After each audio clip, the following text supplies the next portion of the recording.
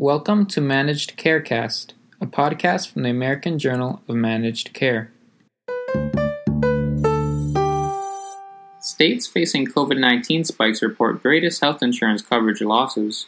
New COVID-19 data protocol raises concerns, and experts discuss key steps to reduce racial inequities in cancer care. Welcome to This Week in Managed Care. I'm Matthew Gavidia. According to an analysis by Families USA, states currently facing a surge of COVID-19 cases also report the greatest increases in residents who've lost health insurance due to the pandemic. Examining data from the U.S. Bureau of Labor Statistics, researchers assess changes in the number of unemployed workers outside the labor force in each state. They then apply these numbers to research findings on coverage from the Urban Institute, which show the percentage of unemployed workers who became uninsured since the main coverage provisions of the Affordable Care Act took effect in 2014. When it comes to Medicaid expansion, data show that states who adopted this measure of the ACA tended to report lower uninsured rates. Florida, Georgia, Mississippi, North Carolina, South Carolina, and Texas are among the 13 states that have not adopted Medicaid expansion. On average, 22.6% of unemployed workers became uninsured in states that did expand Medicaid, compared with 42.5% in states that did not. Financial cuts imposed by the Trump administration to outreach programs, which helped individuals sign up for a marketplace plan in states that did not expand Medicaid, have also reduced awareness among unemployed individuals, potentially limiting them to available options. "We knew these numbers would be big," said Stan Dorn, director of Family USA's National Center for Coverage Innovation. "This is the worst economic downturn since World War II.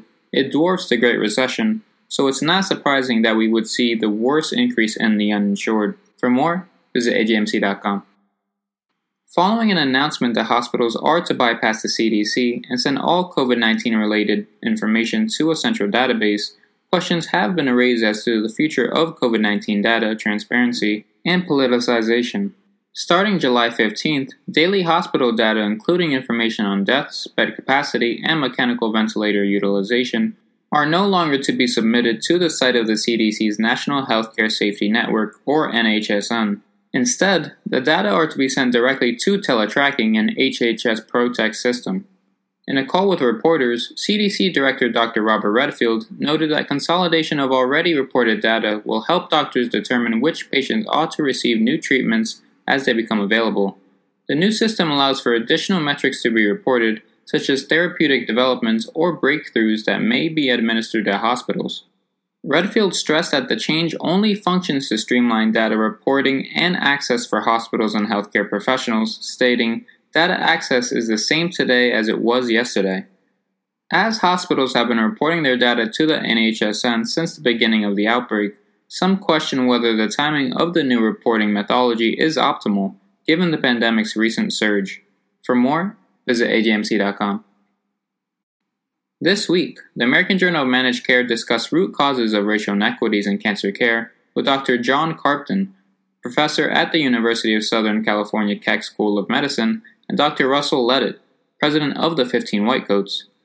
Notably, Karpton outlines what needs to happen to improve cancer outcomes for minority populations and support minority scientists, while Leavitt, who is also a medical student at Tulane University School of Medicine, explains the steps to breaking down the barriers to medical school for those from marginalized communities. For the full interview, visit ajmc.com. In a late-breaking abstract presented during AIDS 2020, this year's virtual meeting of the International AIDS Society, researchers detailed the effects that U.S.'s shelter-in-place orders have had on trends in at-risk sexual behaviors and use of pre-exposure prophylaxis, or PrEP. To gather data on PrEP access, use, and risk behaviors associated with HIV, researchers surveyed network providers and PrEP users over a 25-day period in April and May, when shelter-in-place orders were at the height of their use. Compared with before the COVID-19 pandemic, when 95.3% of PrEP users took the medication on a daily basis and 4.7% on an event-driven basis, PrEP use stopped completely in an overall 32% after shelter-in-place orders were issued. Among prescribers, the results show that even though more than 90% reported some sort of restrictions to their practice, 95% were still able to prescribe PrEP during shelter-in-place orders. For more, visit ajmc.com. This week, Roche announced it will invest heavily in Blueprint Medicines on a global co-development and commercialization agreement for pralsetinib, an investigational precision therapy in late-stage development for individuals with alteration in the RET gene. The two companies will jointly market pralsetinib in the United States if it is approved, while Roche will be responsible for commercial activities outside the United States. Beyond lung cancer, pralsetinib's tumor-agnostic potential further expands Roche's ongoing commitment to finding new approaches to treat cancer in a more personalized way based on the genetic mutation of the disease, irrespective of the tumor site of origin, Roche said in a statement.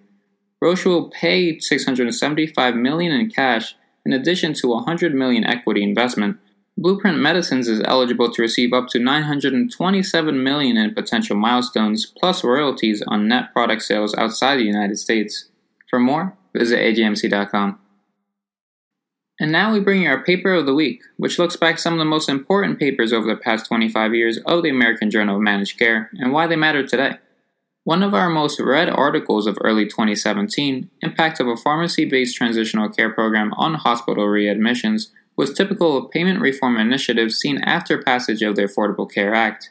The study found that services provided by pharmacists could make a meaningful impact in keeping patients from returning to the hospital after an initial discharge.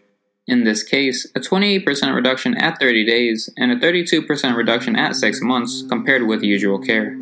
For the paper, visit AJMC.com. For all of us at AJMC, I'm Matthew Gavidia. Thanks for joining us.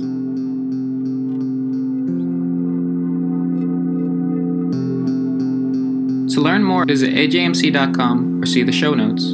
To get in touch with us, email info@ajmc.com or follow us on Twitter at AJMC_journal. If you like the podcast, don't forget to subscribe and rate us.